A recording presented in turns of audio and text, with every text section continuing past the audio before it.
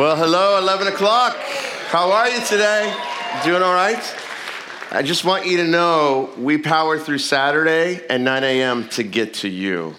We love you, 11 a.m. So I'm excited for what God has for us. Hey, what I want to do is just pause for a moment. We did this in our other services this weekend, and to just pause and ask God to do something good in our world, because there's a lot of hurt and brokenness going on.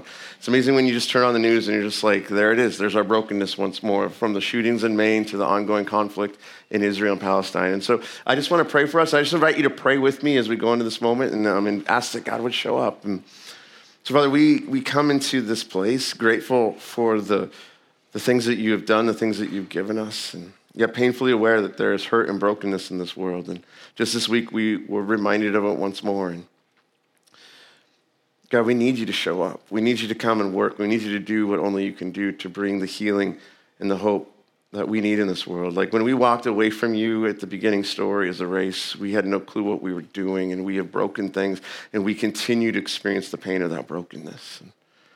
So what we need more than anything is for you to show up and come and do what only you can do to bring restoration and hope. And so, Jesus, I would just ask that those in the world who are hurting through loss and suffering, this conflict between these two peoples in the Middle East that has been going on for centuries, God, the hurting, loss, and suffering there, the families that are reeling from the devastation that took place in Maine, even if they do not know you, Jesus, would they encounter you for who you are? You are the Prince of Peace. And so would you come with hope for them? And so we just want to lift up our hurt to you and ask that you would bring your healing into the story, because we need you. In your name, amen, amen, amen. Well, hey, I'm excited that we are in the second half of Romans. Do you realize that in 2 weekends, we will have made it through one whole chapter in the book of Romans? Some of you are like, I don't know what he's talking about. We've been in this series in the book of Romans for quite some time, and we've spent many weeks walking our way through Romans chapter 1 to help us get to where Paul is taking us, Paul who wrote this letter. And so as we get ready, we're going to see that he's going to be challenging a group of people around this idea of, are they stewarding the privilege God has given them? I don't know if you've ever encountered somebody who has taken something good that God entrusted to them and used it for the sake of other people. I've been a beneficiary of that years ago, a part of our church here. When we were just a young family, young kids, I was driving and I'd hit the brakes on the car and I'd hear this really bad grinding sound. Now, I don't know much about cars, but I know that's not what it's supposed to sound like. And so I remember I went on YouTube to see if I could figure out how to do this, and I realized that the reason I'm on YouTube already tells me I don't have the skills to do this. And so just kind of word of mouth within the context of our church, there's a gentleman named Dave who reached out to me, and he's like, hey, Joel, here's what I want you to do. I want you to go to the auto parts store. Here's the brakes you need for your car. And then I want you to meet me at my shop in the valley, and we'll take care of it. And I was like, all right, cool. So I show up thinking I'm showing up to an auto shop, and instead I just show up to this industrial park in the valley, and he has a printing business. And I'm like what? Like, Dave, like, he's just like, no, like, this skills that I have. Like, most men have these skills, Joel, but you're okay. Don't worry about it. And so he's like, okay, so like he's parked the car here, he gets it set up, and then he just gets to work. And now I am like eager and keen to learn this skill. So I'm like leaning over his shoulder, like, can I just get some of the grease on my hands so I feel masculine in this moment with you? And I remember there's this moment as he's in like mid doing breakish things, he stops and he looks at me and he's just very annoyed, and he's like, can you get out of my face, please? And I was like, I wanted to learn from you while you're here. And he's like, why would you need to learn that? I'm here. And he's like, Joel, you need to understand that like God has blessed me with my business. God has blessed me with some good things that allow me to take skills that I have and serve other people in our church. He's like, that's what I do. You teach, I do breaks. Now don't take that away from me, right? Like, it was just one of those, and I just remember walking away like just feeling so like loved, so like how amazing this was. And there's something just beautiful and amazing when you see somebody taking the good that they have been given and using it for something greater than themselves, when they take their privilege and use it well. Now, I know when we say the word privilege, this is a buzzword in our culture today. It can bring up all sorts of things. And so what I want to do is hopefully talk about it from a positive way, because if we're not careful, the baggage of the word, we might miss the point of what we're talking about. So when we talk about privilege, like I'm not referring to it in the way that we might see an entitled person that we might perceive as part of the problem. Or when I talk about privilege, I'm not talking about the guilt that some may have around the privilege they have because others don't share that story. When I talk about privilege, I'm not talking about the bitterness that some may have have towards those whom they perceived are privileged. When I'm talking about privilege, I'm not talking about the powerlessness or disenfranchised way some feel because of the way society works. I don't want to discount or dismiss any of that. But what I want to do is take the word privilege and say, what happens when we run privilege through the lens of the gospel? The gospel, the good news of what God has done for us. The good news that God has moved in our story, that he has sent his son into the world, into the mess, into the brokenness, to do something for us that we could not do for ourselves, so that in Jesus' name we can have new life. I think there's a privilege that we encounter when we encounter Jesus. And so the question on the table is, how do we steward that privilege? So I want to give you a healthy definition of privilege. So this is what I would describe healthy privilege as looking like. This is for free for showing up. It's on your notes, so just write this down. But this is what I think healthy privilege is. Healthy privilege is recognizing that you have been given something good for a purpose greater than yourself. So I love being a dad. I have 2 amazing teenage daughters. I'm still sane. God is good. I love it. And yet it would be really easy for me to misunderstand why I have them in my life. Like if I lived in another culture, I could approach my daughters from a utilitarian standpoint. Like, I just can't wait till I get the money when you get married. Like I could treat being a dad like that. Now, our culture maybe doesn't work that way, but I could still say, how do you make my life better? And if I did, I think I'd actually miss the point of being privileged to be dad to these 2 girls. Like the point of privilege of being entrusted with them is to do the job the best I know how to help point them to Jesus so that in their own journey, in their own story, they choose to walk with him and follow him as if I'm releasing arrows for the kingdom to come through these 2. My privilege is to set them up and serve them and steward who I've been called to be in their lives so they go down the road further. God help me so I can do that well. But that's what privilege and being a parent would look like. When I think of what Jesus has done for me in my story, the immense kindness and patience and grace and mercy he has poured out on me, that is a privilege that has been given to me. So the question is, how do we steward the privilege we have been given in light of what God has done in our stories? And so that's what we're going to chase today. And so I want to pray one more time as we go in because, again, I don't know about you, but I need a lot of help in the journey, which is why we cry out to Jesus because he's so good. And he's like, I got you. Let's keep going. And so, Father, we want to come into this moment and acknowledging some things, acknowledging first and foremost, we need you. We need you to show up. We need you to give us the life that you've promised to us. And thank you that your son comes into the world. And Jesus, when you come on the scene, thank you that you meet us as we are and lead us into something better. Thank you that you put your spirit in us to empower us for the life that you have for us. And so as we open up the words of this book, as we look at this letter that was written 2,000 years ago, thank you that this is your words to us. This is truth that sets us free today if we will have ears to hear and to listen. And so Jesus, so often you would say to those who have ears to hear, listen. So give us those ears today that we could hear what you have for us. Don't let us be the same as when we walked in, when we walk out today. Could we know that there's freedom before us because you have spoken to us? Amen. So here we are, chapter 2 of Romans. And Romans is this book that was written, a letter written by one of the early Christian leaders in the first century, a guy named Paul. Paul, a Jewish follower of Jesus who gave his life to him. He has written this letter in the first century to the Christians living in the city of Rome. And the purpose of the letter is to introduce himself because he hadn't met all of them. And his ultimate goal is that he wants to visit them, spend time with them, help build one another up, and then leverage them to help move him beyond Rome into other parts of the Roman Empire so he can continue to share the message of Jesus. And so because Paul doesn't necessarily know them all personally, he's writing to them many things about what does it mean to be a follower of Jesus? What does it mean to know him and walk with him and follow him? And as we've been seeing, he's been laying the groundwork. Hey, there's good news. The gospel is good news, but we need to understand why it's good news because there's not such good news as part of our story. And that's what we've been walking through in Romans chapter 1. That there's been this rejection, this rebellion of God as a race, and it's brought so much brokenness into our story. And so now as Paul begins in chapter 2, as we saw last week, it would be very interesting for somebody to hear what Paul says in Romans 1 and say, yeah, you get them, Paul. Like those are those people you're talking about. And it's as if Paul anticipated people would think that. So in Romans 2, verse 1, this is how he starts it right here. He says, hey, you therefore have no excuse, you who pass judgment on someone else. For whatever point you judge another, you are condemning yourself, because you who pass judgment do the same things. So here's what Paul means.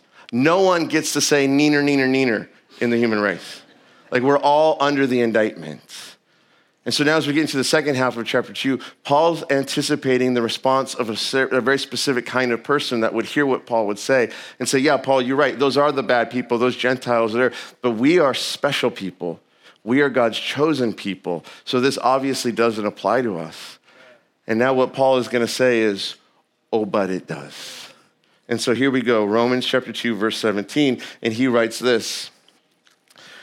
He says, now, if you call yourself a Jew, if you rely on the law and boast in God, which is kind of what the whole point of being Jewish was, is like, we've been given God's law, the 10 commandments, like God showed up in our story and we belong to him and we know him. Paul's now addressing this group of people. And I just want us to grab hold of this for a moment. This is not Paul writing with some kind of anti-Semitic tone or sentiment, because remember, Paul is Jewish. So what we're actually reading is first century Jewish literature. And let's not forget that our Messiah and our Savior was Jewish. So we have much debt to those who were Jewish, who carried the message that far in the story, so that now as followers of Jesus, we are now joining the family. And so let's just make sure we got that clear, right? So as Paul's talking here, as he's going to maybe sound like he's throwing people under the bus, he's bringing himself into that indictment because he's trying to help them and us understand, hey, this thing I'm talking about, this is more than an ethnic identity.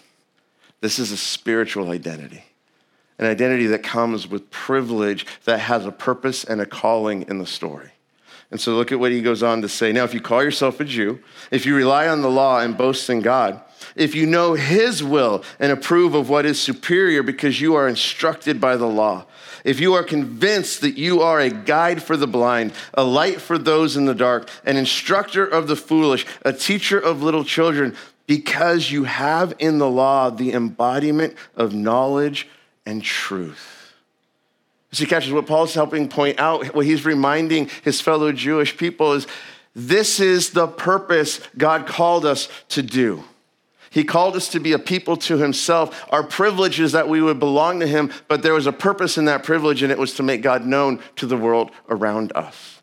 And so you can chase this throughout the Old Testament as God began to move, and he starts in calling people to himself because he wants to work through one group of people on behalf of all people. And so you see this in Genesis 12, 1 through 3. Again, you can write this down and read this later. But in Genesis 12, 1 through 3, God comes to this dude named Abram, whose name will be changed to Abraham. Now, we know him as the father of the Jewish nation. He's the first patriarch. And this is what God says when he comes to Abram. The Lord had said to Abram, go from your country, your people and your father's household to the land I will show you. I will make you into a great nation, and I will bless you. I will make your name great, and you will be a blessing. Something really important to catch there. Hey, Abram, I'm going to bless you. I'm going to bless you like you could not imagine. But the purpose of that blessing is so that you will be a blessing to people around you. So when God blesses you, it's never just for you. It's for the people around you. And he goes on and he says, I will bless those who bless you, and whoever curses you, I will curse. Like, Abram, I've got your back. If you want anyone to have your back, you want the Almighty creator of the cosmos. That's a pretty good moment. And he says, all peoples on earth, catch this, all peoples on earth will be blessed through you. So Abram, I'm bringing privilege into your life and through your offspring, and it's with a purpose. And so then you move into the book of Exodus 19. If you're familiar with the story where the Israelites had been in slavery in Egypt for years, and then God raises Moses up to come and deliver them out of Egypt. And so they go to the mountain, and God gives them the law. And this is what God says to Moses about what he wants to do with his people. Then Moses went up to God, and the Lord called to him from the mountain and said, this is what you are to say to the descendants of Jacob, and what you are to tell the people of Israel. You yourselves have seen what I did to Egypt and how I carried you on eagle's wings and brought you to myself. Now, if you obey me fully and keep my covenant, then out of all nations, you will be my treasured possession. Privilege. Although the whole earth is mine, you will be for me a kingdom of priests and a holy nation. These are the words you are to speak to the Israelites. That from one people, God wanted to create a nation who would be his priests. The purpose of a priest is to represent God on behalf of the people. That through this one group of people, God wanted to make himself known to all people. And so then again, we see this, Isaiah 42, verse 5-7.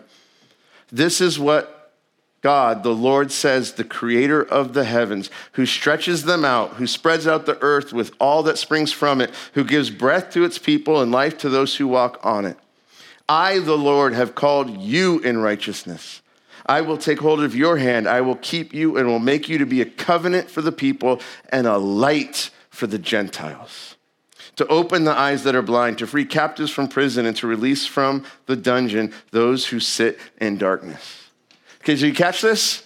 Incredible privilege with a purpose, which is what Paul is helping remind them here in chapter 2. Hey, this is what we were called to. This is what we were meant to. Here's the privilege that it means to be God's people in this world. Yet it came with a purpose. And so he goes on now and back in Romans 2, verse 21. He says, you then who teach others, do you not teach yourself? Like the point is like, hey, if God has revealed the truth of what he desires and what he wants from us, the human race, and he's given it to us, that which we are meant to teach others, are we not also supposed to teach ourselves those same things? Like, because what do you call someone who says to do this and doesn't do it? Hypocrite. He's like, what, have we been hypocritical? And so he goes on with this run of rhetorical questions now that are incredibly pointed and incisive, because look at what he says. You who preach against stealing, do you steal? You who say that people should not commit adultery, do you commit adultery? You who abhor idols, do you rob temples? You who boast in the law, do you dishonor God by breaking the law? He's calling them out because they did not live up to the purpose for which they were privileged. Like if you know the stories in the Old Testament and you watch the journey of the Israelites and God's people from the time of wandering in the wilderness to the time of the kings and the judges and all these things, how did they do at fulfilling their mission? Yeah. I mean, it depends on where we're looking and whose story, right? But you see this generational, like God is awesome, and then like, forget you, God, we want to do our own thing. And it's just like back and forth. And they get to this point where Paul's like, guys, we dropped the ball. We didn't steward our privilege well. We messed up. And so he goes on and he says, as it is written, God's name is blasphemed among the Gentiles because of you. Like we were meant to make his name great. We made his name a mockery. And you almost feel like the weight, the burden in Paul's writing here, because he's speaking to his people. It's Obi-Wan crying out to Anakin, you were the chosen one. Why did you mess it up? I'm a nerd. Just go with me on that reference. It's like we were meant to be special for a purpose, to make God known. But instead, we made him a joke. And here we are saying, but we're special and we're not under the indictment that the rest of the world is under. And so then Paul pokes at one of the reasons why they would say they were special. He goes on, verse 25. He says this. He says, circumcision has value if you observe the law. But if you break the law, you have become as though you had not been circumcised. And like Paul, what are you talking about? Like circumcision? Like, what do you mean? Like my daughters are taking health class and they're like, Dad, this is weird. And I'm like, yeah, I was a kid. I don't know, right? Like, we're like, why does this happen? It's like, well, it's a throwback to old religious tradition. Because when God showed up to Abram and said, I'm going to make you into a people all to myself, and he's like, Abraham, I'm going to give you a sign that you belong to me, that you're my special people, so that wherever you go, all people will know that this group belongs to me. And you got to wonder, Abraham's like, all right, what is the sign, God? And he's like, well, we're going to call it circumcision. And I mean, I just got to imagine if I'm Abraham, I'm like, can we just get tattoos? I don't know, like all the cool kids are getting tattoos, right? Like maybe that would be like, and I think like God, like you see in the Old Testament, God says don't do that because a lot of what they were doing in that day, they were getting tattooed as part of demonic worship. And so he's like, no, I want you to stand out. I don't want you to look like the cool kids. I want you to look like my kids. Now, I don't think there's anything wrong with getting a tattoo today, unless you got it to worship demons, then that's another thing, right? But I think no, this is going to set you apart. No one else will be marked like this. Trust me. And so there they go. This now became a badge of honor to mark them as a people It's kind of like I was a Boy Scout for almost a whole summer once. I remember like going through that summer, and then my scoutmaster kept saying, like, Joel, you need to get some more elbow grease, and it took me years to figure out what he was talking about. But part of being a Boy Scout was that you would get these merit badges. You would achieve certain things. And so I remember that whole summer, like all I wanted to do was start the campfire. And he's like, no, you haven't gotten your like fire merit badge. And my friends that had their banner and they got their fire badge, they're like, we can make the fire. We're privileged. We can do this, right? I mean, this is kind of the idea, like, hey, circumcision was your merit badge. Like you were meant to do something good with it. But here's the problem. You didn't do what you were supposed to do. And so he goes on and he says, verse 26, so then if those who are not circumcised keep the law's requirements, will they not be regarded as though they were circumcised? And for his audience to hear this is like mind-blowing. Like, no, like circumcision is what it's about. And Paul's like, no, it was about something deeper going on inside the heart. Like you thought it was about to get the merit badge. You got the fire merit badge, but you burned the forest down. And now there are people over here who are starting campfires, bringing light to the world, and they're not circumcised. They don't have the merit badge, but they're doing it right. And so Paul goes on. He says, the one who is not circumcised physically yet obeys the law will condemn you who, even though you have the written code and circumcision, are a lawbreaker. I mean, this is not like polite Hallmark card writing. Like Paul's just challenging them in their thinking in this moment. And it kind of begs the question, as you say, Paul, you say the one who is doing that there's a kind of person who isn't physically circumcised, yet they're obeying what God desires. Like they're somehow being the covenant people, but they're not the circumcised people. Who are you talking about? And Paul doesn't tell us right here in Romans 2. He's going to tell us in Romans 3. We're going to get there. Hopefully not within like 3 months, but we'll get there. But let's just do some spiritual math, because I think we can tease out what Paul's talking about here in this moment. Because let's not forget who's writing this right now. This is Paul, who was about as Jewish as you could get. Paul, who was like an elite religious Pharisaical leader in his day. He was like, if you want to talk about merit badges, he had them all. And then one day he meets Jesus, and his life is changed forever. Partly because he meets Jesus after Jesus was dead, and then he realizes, oh, you're not dead, I'm on the wrong side. And then when Jesus shows up, Jesus calls him to be a part of his movement. And when he meets Jesus, he realizes he has now encountered the Messiah, the promised one, the one that God said would bring hope and life to the world. Paul's life is radically transformed by the light of the world who's come, this Prince of Peace, this King of Kings, this Lord of Lords who shows up in his story and doesn't smite him. He invites him to be on his team.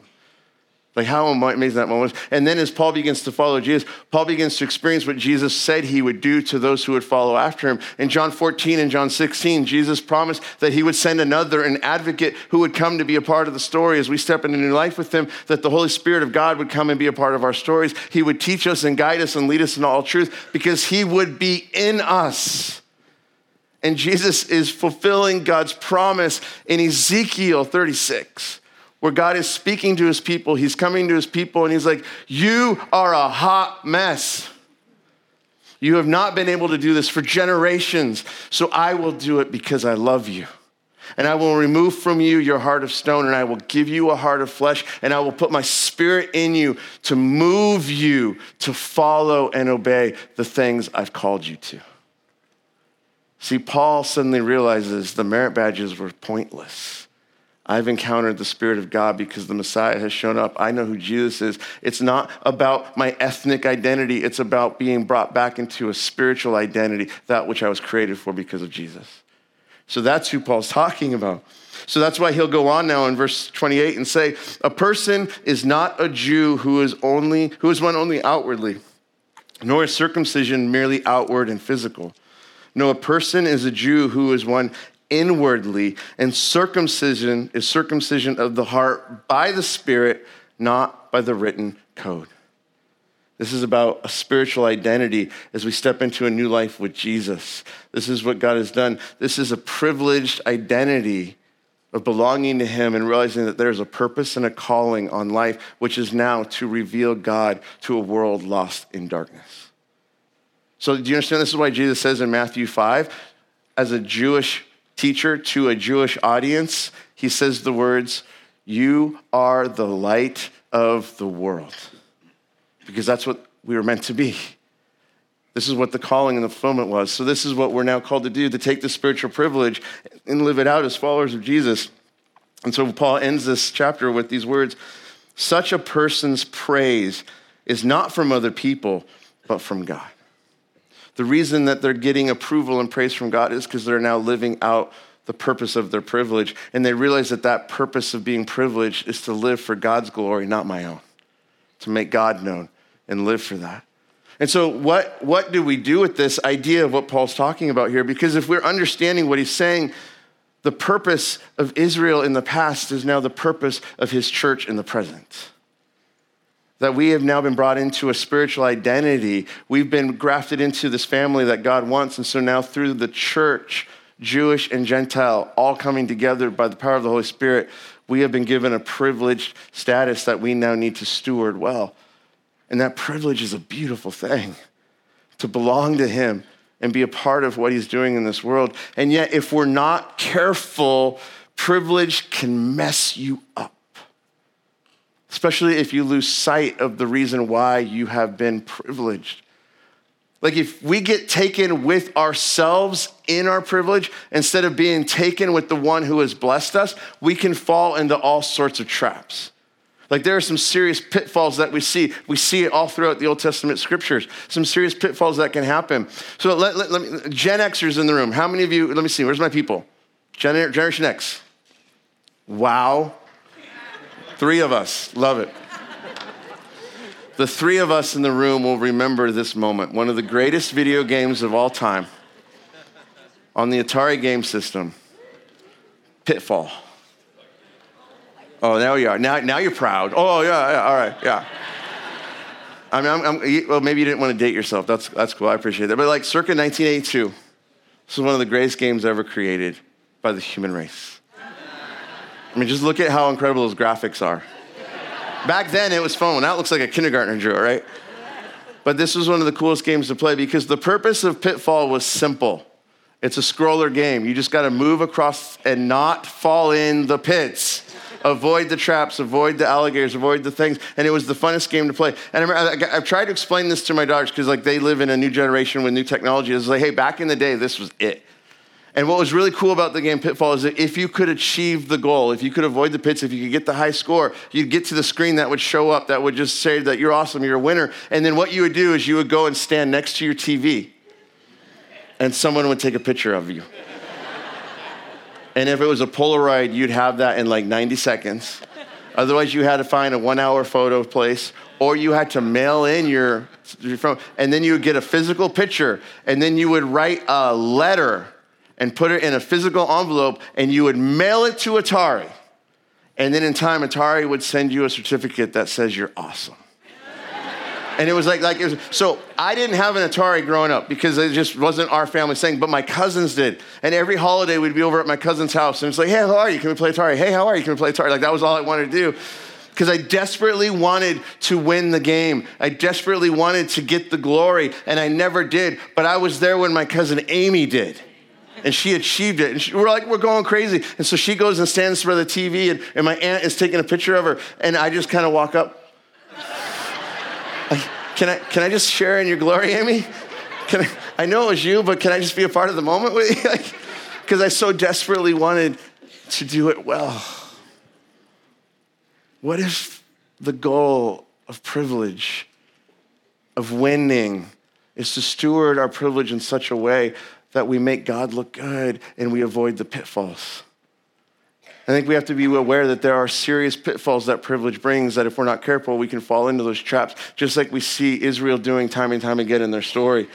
And so I just want to talk about a couple of pitfalls that privilege can bring so that we can maybe be mindful of this to avoid them so that we can begin to learn how to steward our privilege well as followers of Jesus. And so here's the first privilege pitfall I think we need to be careful of. Boasting in the wrong things.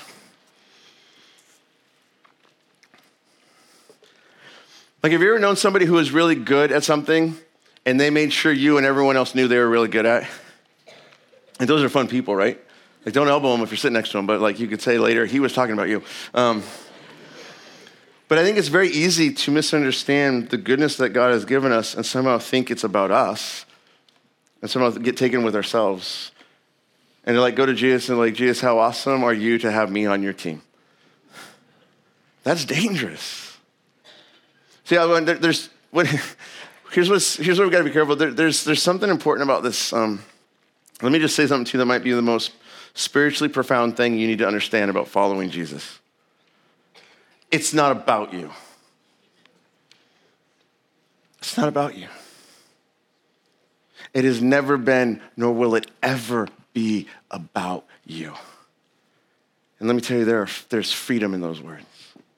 Because everything God has done, everything Jesus did is absolutely for you. But it's not about you. And the reason there's freedom in those words is because when we make it about us, we either live in arrogance and miss living the life we were created for, or we live with inferiority and fear and insecurity because we don't think we can. And I think what we have to recognize is like, hey, I just need to realize this isn't about me. And so I can step into the things that you want me to do, and I'm not taken with myself, or I'm not hung up on myself.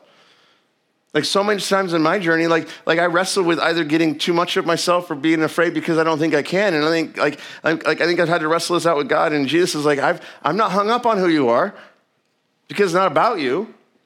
So step into the things that I'm calling you to and trust that I'm with you and I'll empower you to do it. And then watch what I want to do with your life. Stop boasting in the wrong things. It's not about you. You've been set free. Here's another privilege pitfall that we have to be careful of. It's comparing ourselves to others. I don't know about you, but I have 2 quick solutions to help me when I don't feel good about me. First one is pretty simple. I just go into the closet and I turn off the lights and then I suddenly look really good. Somebody like hooted at the 9 a.m. I'm like, oh, you play that game too. But the darker way that I will try to make myself feel good when I'm not feeling good about myself is I will just look at somebody who's messier than me and just say, there's the bad one. I'm not them. Woo! I can feel really good about myself when I can point out your mess.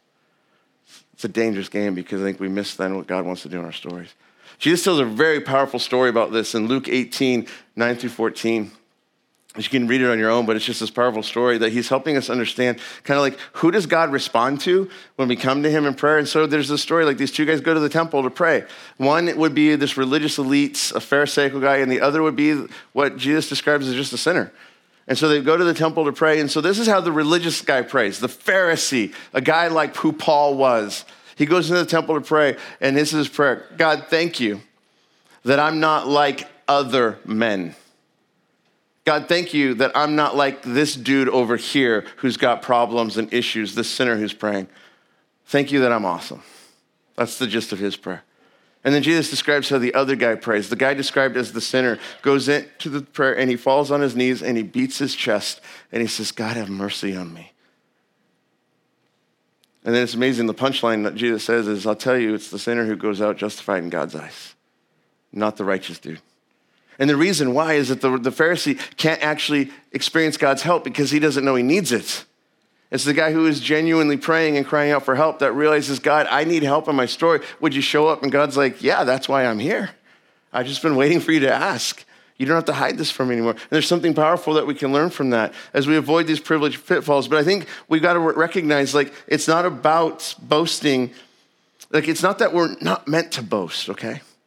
It's that we got to learn to boast in the right things. I love what Jeremiah writes about this, Jeremiah 9, 23 through 24. It says, let not the wise boast of their wisdom, or the strong boast of their strength, or the rich boast of their riches, but let the one who boasts boast about this, that they have the understanding to know me, that I am the Lord who exercises kindness, justice, and righteousness on earth, for in these I delight, declares the Lord. Like, hey, as followers of Jesus, we should be the most braggy people in the world. We're just not bragging about ourselves. We're bragging about the one who's done something great in our stories. We're pointing people to him. And it's also that we've got to be careful of this pitfall of not comparing ourselves. Because again, the goal isn't to not compare yourself. It's to compare yourself to the right person, the one that you want to belong to and be with. Because look what Paul will say about this in Philippians 3, 2 through 8. It says, watch out for those dogs, those evildoers, those mutilators of the flesh. Okay, who's Paul talking about? So let's go back. Remember the whole circumcision conversation in Romans 2? He's addressing this issue that was taking place for the early Christians, because the early Christians were this combination of Jews that came to follow Jesus and Gentiles that discovered that same hope in Jesus. But there was a lot of tension as they were coming together, because there were some on the Jewish side of the equation that they would become called Judaizers, is what they were called, that would say to these Gentiles, hey, it's awesome that you want to follow Jesus with us, but you got to become a Jew first. So step up, snip, snip. Because they were calling them to, what an evangelistic obstacle to overcome. I mean, like, hey, let's have an altar call. All right, let's find Jesus. You're going to come up and you're going to pray to him, and you're just going to step in this room over here and don't ask too many questions. like, what are we doing? And so early on, the followers of Jesus, who were primarily Jewish, they recognized that, hey, the circumcision thing wasn't what saved us. It was our Savior. So why would we impose the burden on them instead of helping them find the freedom in Jesus? And so so Paul's like warning them, hey, there are going to be people that are going to tell you that you have to perform, you have to jump through the hoops, you have to be religious. He's like, it's not about that.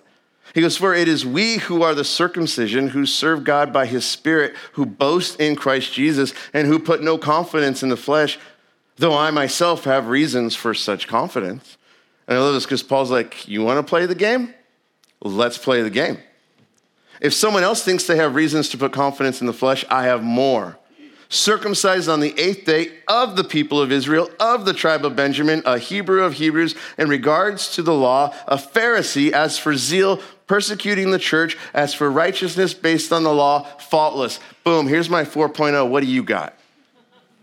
This is what he's doing. And then look at what he says next. But whatever were gains to me, I now consider loss for the sake of Christ. What is more, I consider everything a loss because of the surpassing worth of knowing Christ Jesus my Lord, for whose sake I have lost all things. You understand Paul's privilege? Paul's privilege was not in his pedigree. It was in the fact that he knew and belonged to Jesus, and he just wanted to know him more. So much so that I will lose all of my cred in this world if it means I belong to him. And I love this idea. And so that's the point of privilege. What is the point of privilege then? If it's like, here's the pitfalls, that's good. But the goal is not simply to avoid things. The goal is to live for something good. Like you look back in Romans 2 when Paul's talking about all those questions, and he's like, hey, if you consider yourself a teacher, if you consider that you have God's truth, if you consider that you're a light in the world, like that is actually a good thing. Like what a privilege to be able to reflect God to a lost and broken world. That's the positive view of what he's calling out. So the question is then, as followers of Jesus, how do we steward that privilege? Because that's the calling on us. Now, here's the thing. I don't want to assume that everyone here today would be a follower of Jesus or that you would consider yourself that. Like maybe you were going to breakfast with your friend and then they dragged you here and you're like, ha. And you're like, we're going to have words later. Maybe you're just like you're that faithful spouse that's standing with your partner because you want to support them, but you're like, this isn't my thing. Maybe you're here because you're just hoping that they'll like you and they'll like you more than Jesus, and you're just hoping to get it. I don't know whatever reason that you're here right now, I just want you to know you're so welcome. Like you are welcome to sit in and discover what God has, because here's what I want you to realize. There's a God who is pursuing you and wants to bring you into new life. And my hope is that your time with us, you get a glimpse of that, you get caught up in that, and maybe you realize that there's a life for you beyond what the world is offering. And for those of us that have stepped into that, who have experienced that, those of us who would say that we're followers of Jesus, do you know what I mean when I say that? Like you've experienced God show up in your story. Like you would say, once I was lost, but now I'm found. Once I was in darkness, now I'm in the light. Once there was brokenness and pain in my story. Once I was abused, but I've been healed. I've been set free. I've been given something new. Jesus has shown up in my story. My family in the past no longer defines me. The shame of brokenness no longer owns me. I have been set free. I'm a child of God. Do you understand what I'm talking about? That's what it means to be a follower of Jesus, to be set free. Would you not say, if that is you, that you are privileged? Privileged to belong to him and to be loved by him and to be called into life with him. And it's not a privilege that says I'm better than anyone else. It's a privilege that says I'm better than I was, because look at what he's doing in my story. And so the question is, what do we do with that? The purpose of that. What do we do with the spiritual privilege we've been given? Is it not to know God and make God known. So what kind of signpost are you in this world? What kind of signpost are you that points people to the one who can do the incredible, the impossible, the amazing in another story? Like, how does your story reveal the goodness of God? How does your story reveal God's mercy, God's grace, God's kindness, God's patience, God's gentleness, God's incredible love for people like all of us? Like, how does your life help someone else realize that if he could do it for you, maybe there's hope in my story too? See, that's what we're meant to be, these signposts. And so let's chase this. Let's talk about how do we leverage our privilege as followers of Jesus so that we don't wind up making the same mistake Paul's calling out for his own people in the end of Romans 2. And let's chase this by talking about some things that privilege doesn't do. Because if we can understand what privilege doesn't do, maybe it helps us understand what we can do with our privilege. And so here's the first thing, 3 things. First thing privilege doesn't do is this. Privilege doesn't hide the mess. You know, that's what we tend to do, right? Like, even on the other side of grace and forgiveness and God's transformation, I still like to use all the filters. I still like to present the better version of me than the one that's a work in progress, right? So I'll take the selfie, you know, and then like, I'm awesome. I mean, Jesus is awesome, cool, right? Like, and I use all the filters in doing that. Have you ever noticed that when God uses people in the Bible, the people that God uses, have you ever noticed that he always uses messed up people? Have you ever wondered, like, God, why do you do that? And I think the reason why is, what choice did he have? Right? Like it says there's no one righteous.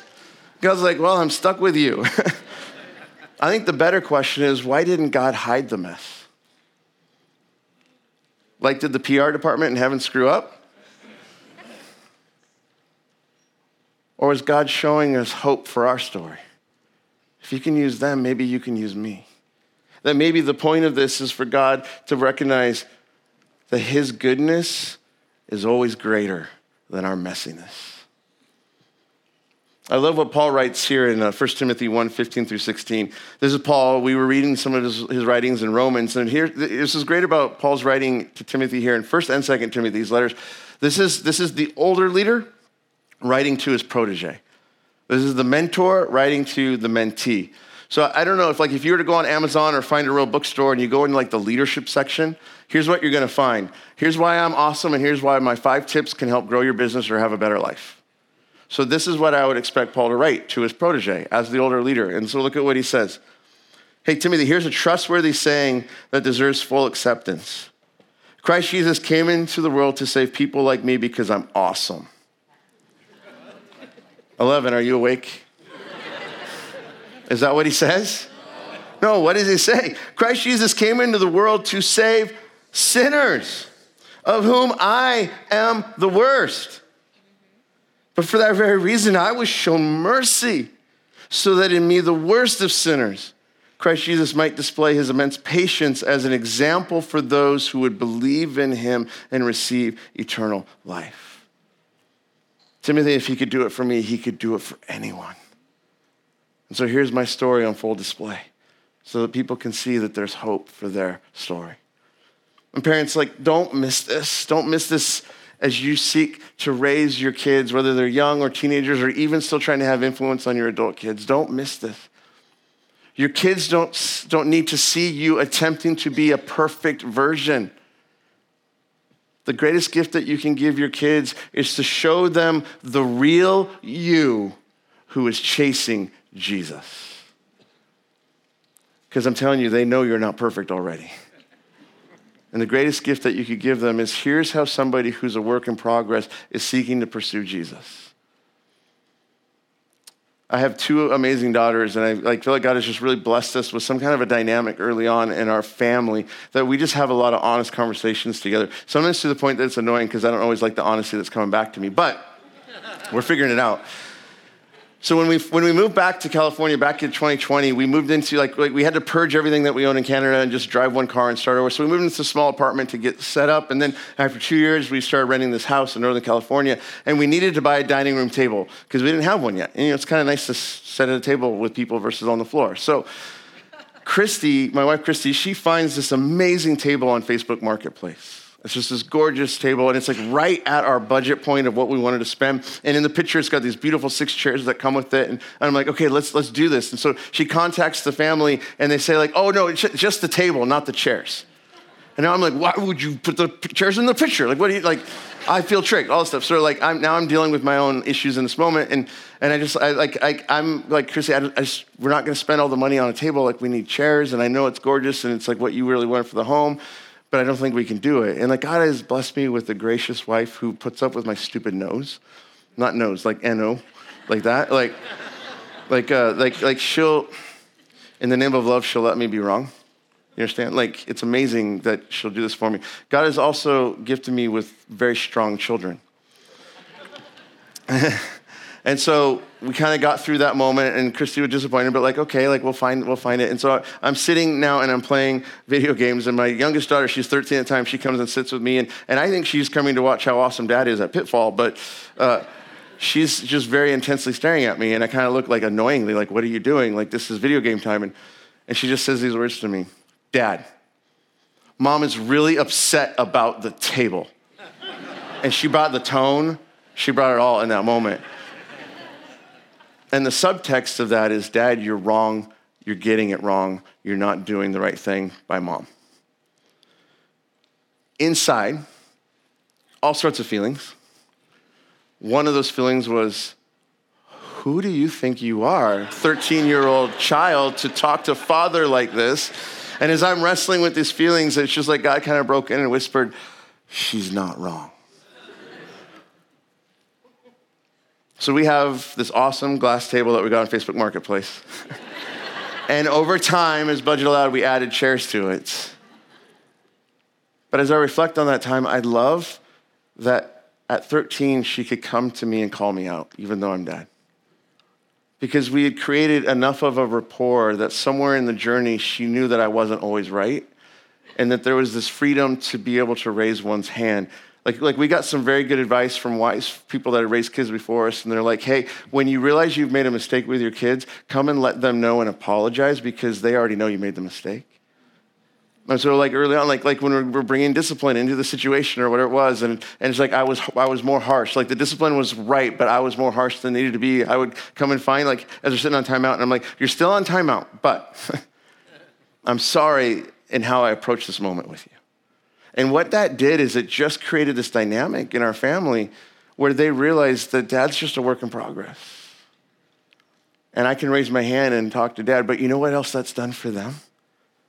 They know what to do with their own work in progress. They know what to do when they realize that they've messed it up and that they don't have to hide it and they can come and ask for help. Like, that's a beautiful gift. Like, we shouldn't hide the mess. And it's not just if we have kids as parents, this is just the gift we give to people around us. People don't need to see our filters.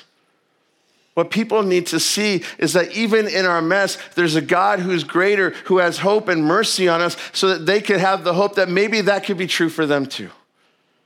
And so give the real you to the people around you, a work in progress, and watch what God wants to do in your story. You don't have to have it all figured out. You don't have to have it all put together. You just have to be honest with the one who's at work in your story. That's a gift that we can give one another. Something else that privilege doesn't do, as we talk about this, privilege doesn't fight for dominance. And here's what I mean. Fighting for dominance is what happens whenever we feel threatened because that threat triggers some sense of insecurity in us. So let me just ask a cultural moment question. Anyone here wrestling with some insecurities about what we're experiencing in our broader cultural context in the moment that's going on?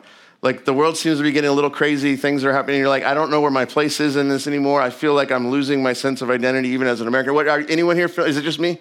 A few of us? Yeah. Like, I get nervous ordering at Starbucks because I'm like, I don't know how to say the right words anymore just to get my latte, right? Like, Like there's this sense in which that's going on. And I think the question for us as followers of Jesus, where does our ultimate sense of security and identity come from? Like, does it come from the privileges afforded to us by the state, or does it come from someone greater than the state? Because stop and think about this. There are Christians all over the world, and for 2,000 years there have been Christians in this world who have not had the benefit and the privilege of the freedoms we've had in this nation. And yet they have followed God faithfully and served him well. Now, don't get me wrong, I am grateful for the time I'm in. I'm grateful for the freedoms of this country. I am grateful for those who have worn the uniform to protect this country. I'm grateful for the men and women who wear the badge and the shield to keep us safe. Thank you. But I think what we have to recognize is that our hope is in something greater. So our ultimate identity and security does not come from a flag or even a country. Our ultimate sense of identity and security comes from a king whose kingdom is not of this world. And yet I think the reason we wrestle with this as Americans is because as Americans, we are just naturally rights-driven.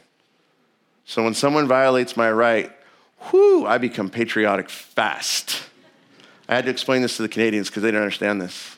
I'm like, well, you voted yourself into a country. Like, we have this memory of the redcoats coming all the time, right? So we're like, we gotta, that's just who we are, right? We're so rights-driven. And if we're not careful, that can actually mess up our discipleship of Jesus. And so I think here's a litmus test for us as followers of Jesus and how we are stewarding our privilege in our context. How do you respond when your rights have been trampled on?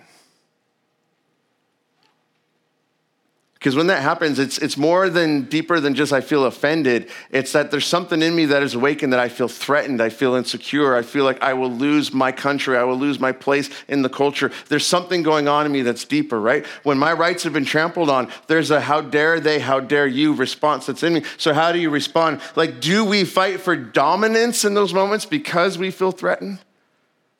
Or do we look to the one in whom we find our ultimate identity and security because we belong to him? Because remember what Jesus said about those who would belong to him? He said, I hold them in my hand and no one will snatch them away from me. There's no government in the world that can take us out of the hands of Jesus, even if they take Jesus out of the country. And that is where our hope is. And so how do we respond in this moment? How do we leverage our privileges, our identity as followers of Jesus? It's because we belong to him. And so at some level, it's like, okay, take away my rights. Take the country if you want it. Because I belong to the one whose kingdom is not of this world, and he has promised to prepare a place for me and to come back for me, and my home is with him. It's not here. And so how do we respond? Maybe we need to learn from our King what he calls us to do in those moments when we are hurt, attacked, or threatened. Look at what Jesus says in Matthew 5:43-48. You have heard that it was said, love your neighbor and hate your enemy. But I tell you, kill your enemies when they get in your way. I wish Jesus had said that. It would have been so much easier. No, but I tell you, love your enemies and pray for those who persecute you, that you may be children of your Father in heaven. You're saying we're never more like Dad? Then we're learning to love the way Dad loves this world. And here's the hope that we have in Dad. God is Dad. Is that God is not simply look at the world and say, God's going to deal with this world. God's going to bring justice into this equation. God's going to bring he's going to turn the wrongs into right. Like, that's why God says, vengeance is mine. Like, you're not capable of handling it. I'll deal with it. Here's what I want you to be. I want you to be like me in how you choose to love the world the way I still love the world, even though it's broken. Right, so Jesus says about God, he says he causes his sun to rise on the evil and the good and sends rain on the righteous and the unrighteous. If you love those who love you, what reward will you get? Are not even the tax collectors doing that? And if you greet only your own people, what are you doing more than others? Do not even pagans do that? Be perfect, therefore, as your heavenly Father is perfect. And what Jesus isn't saying is like you have to get it right all the time. Perfect in the Greek is this word teleos. It means like be that which you were intended to be. Be that which you had been purposed to be. So our desire, our hope as followers of Jesus is how do I become more like who you've created me? How do I become more like God who I was created to reflect? And so help me to do this because I don't do this well. Help me to follow you well in my story. Help me to do what you want as I follow you in this moment. But here's something really cool that privilege doesn't do, the third thing. Privilege doesn't run from threats. See, while we don't fight for dominance, at the same time, we also don't run from threats. Right? Because is that all you can do? That's all you got? I belong to a king and he promised me resurrection. So you're going to take my life? Whoa, I have eternal life. I'm not looking forward to if that's the moment that comes, but hey, I have a hope that transcends your terror. Because I have a hope in an eternal life that's coming my way. And so we stand for what is right and what is good and what is true, even when it costs us. I remember when I was in school, one of our professors in seminary just asked us this question. He's like, as followers of Jesus, as people who are disciples of Jesus, should we ever shed blood for our beliefs? It's like a heavy question. But we were all in our young 20s, so we knew everything. So he just let us wax eloquent for like 30 minutes in the class, just going back and forth. And then after we kind of wound up and ended it, he said, here, let me tell you what I think the answer to the question is. He said, absolutely, we should shed blood for our beliefs, and the blood that we should shed should always only ever be our own. Because that's what our Savior did for us. Man, that's heavy. Now, does that mean I'm a pacifist? I don't know. Like Jesus says to turn the other cheek. I get that. I appreciate that. But I'm telling you, if I walk out of this place and I see a child being hurt by an adult, I am going to step up. I'm going to stop that moment. Thank God for the strong people in this world who will step up and stop the evil. So I don't always know what that dance looks like, but if it's my cheek being struck, I'm called to turn it. If your cheek, I'm going to stand up for you. And we're going to figure this out together. But here's, I think, what we need to recognize in this time, that we don't run from threats. Because we've been called to stand for something good in this world, even if it costs us to do it. In our life group right now, we just launched a new group this last fall, and it's super fun. We've got a lot of our single friends are in this group, coming out of the singles ministry here at Rocky Peak. And so we'll gather every week and meet. And there's about 3 or 4 of our friends in this group that are teachers right now. Man, what they're having to navigate is incredible. In the school systems as they are. Having kids in the school system is hard enough. Being a teacher in the school system as they're trying to figure out, how do I represent Jesus? How do I stand for him and not cower and cave to the culture as it is? How do I serve these kids well, yet I'm still called to have to represent a system that I'm in disagreement with? Let me tell you, it's not always easy for us to figure out what the answers are to that. If you're looking for hope in the story, read Daniel right now. Daniel 1-6, the stories of him as he's living in Babylon in that day and how he's trying to figure out how to honor God. But let me tell you something beautiful that happens every Tuesday night in our home. We come and we share the stories of the challenge of what we're walking through. And then we pray for each other and we encourage each other. And if anyone has taken hits that week, we lift each other up. And then we go back out into the world to represent Jesus and to pay the price when it comes. And then we come back to our group on Tuesday night and we ask, how are you? Here's what's going on. Here's the challenge. Here's the struggle. And we pray for each other and we support each other and we lift each other up so that we can do it again and again and again and again. Because you know what happens when the world experiences a group of people that get knocked down and get back up 1,000 times? They begin to ask questions. I thought we ended you. Why are you still here? I thought we dealt with this in Rome with the lions. I don't understand history in this moment. We hurt you and you show up and you love. Maybe I need to learn something because you have a strength I've never seen before. And in a world that is brutal right now, cancel culture is fierce. To find a group of people that don't cancel but forgive, that's going to be hope. That's gospel. That's the gift we're going to give to the world in this time. This is our gift in this cultural moment. So I love what Peter says about this, 1 Peter 3:13-16.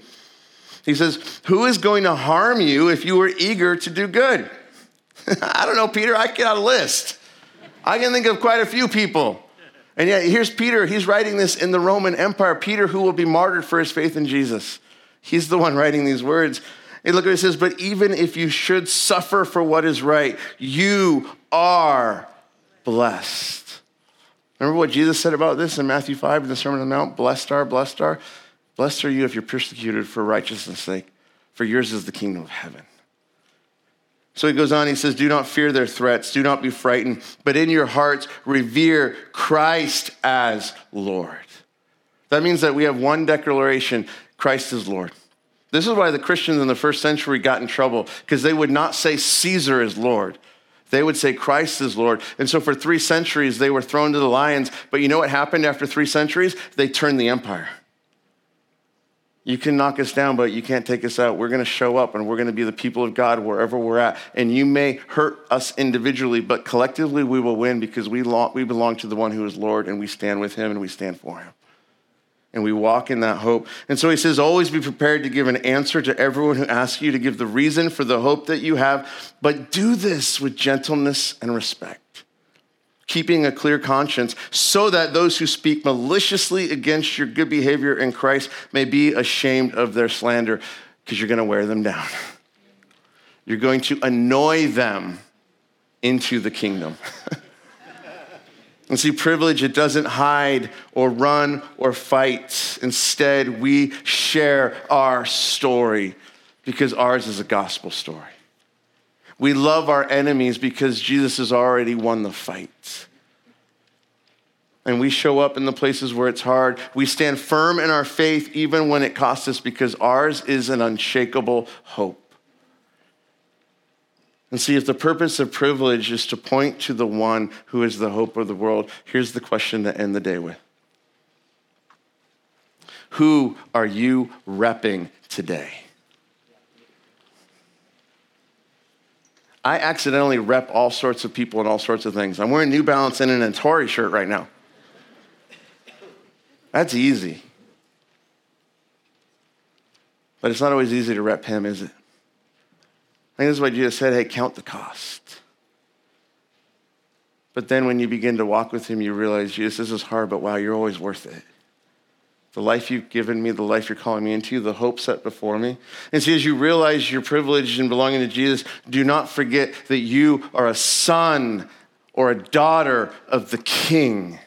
And wherever you go in the power of his name. You are on mission. You have a purpose in this world. You have a privilege that is meant to shine a light of hope to the people around you. And there is a day coming where we will get to stand in the greatest moment we could have ever dreamed of. When I was 8, 9, 10 years old, the greatest thing I could ever have hoped to dream of was to stand with my cousin Amy next to the TV and bask in her glory. And yet there's a promise of a day coming where we will get to stand with the King of Kings, the Lord of Lords, and bask in his glory. Look at what Paul says here, Colossians 3, 1 through 4. Since then you have been raised with Christ. Set your hearts on things above, where Christ is seated at the right hand of God. Set your mind on things above, not on earthly things. Don't get distracted by the shiny things. Don't back down because of the scary things. Live for the greater thing. For you died, and your life is now hidden with Christ in God. When Christ, who is your life, appears, then you also will appear with him in glory.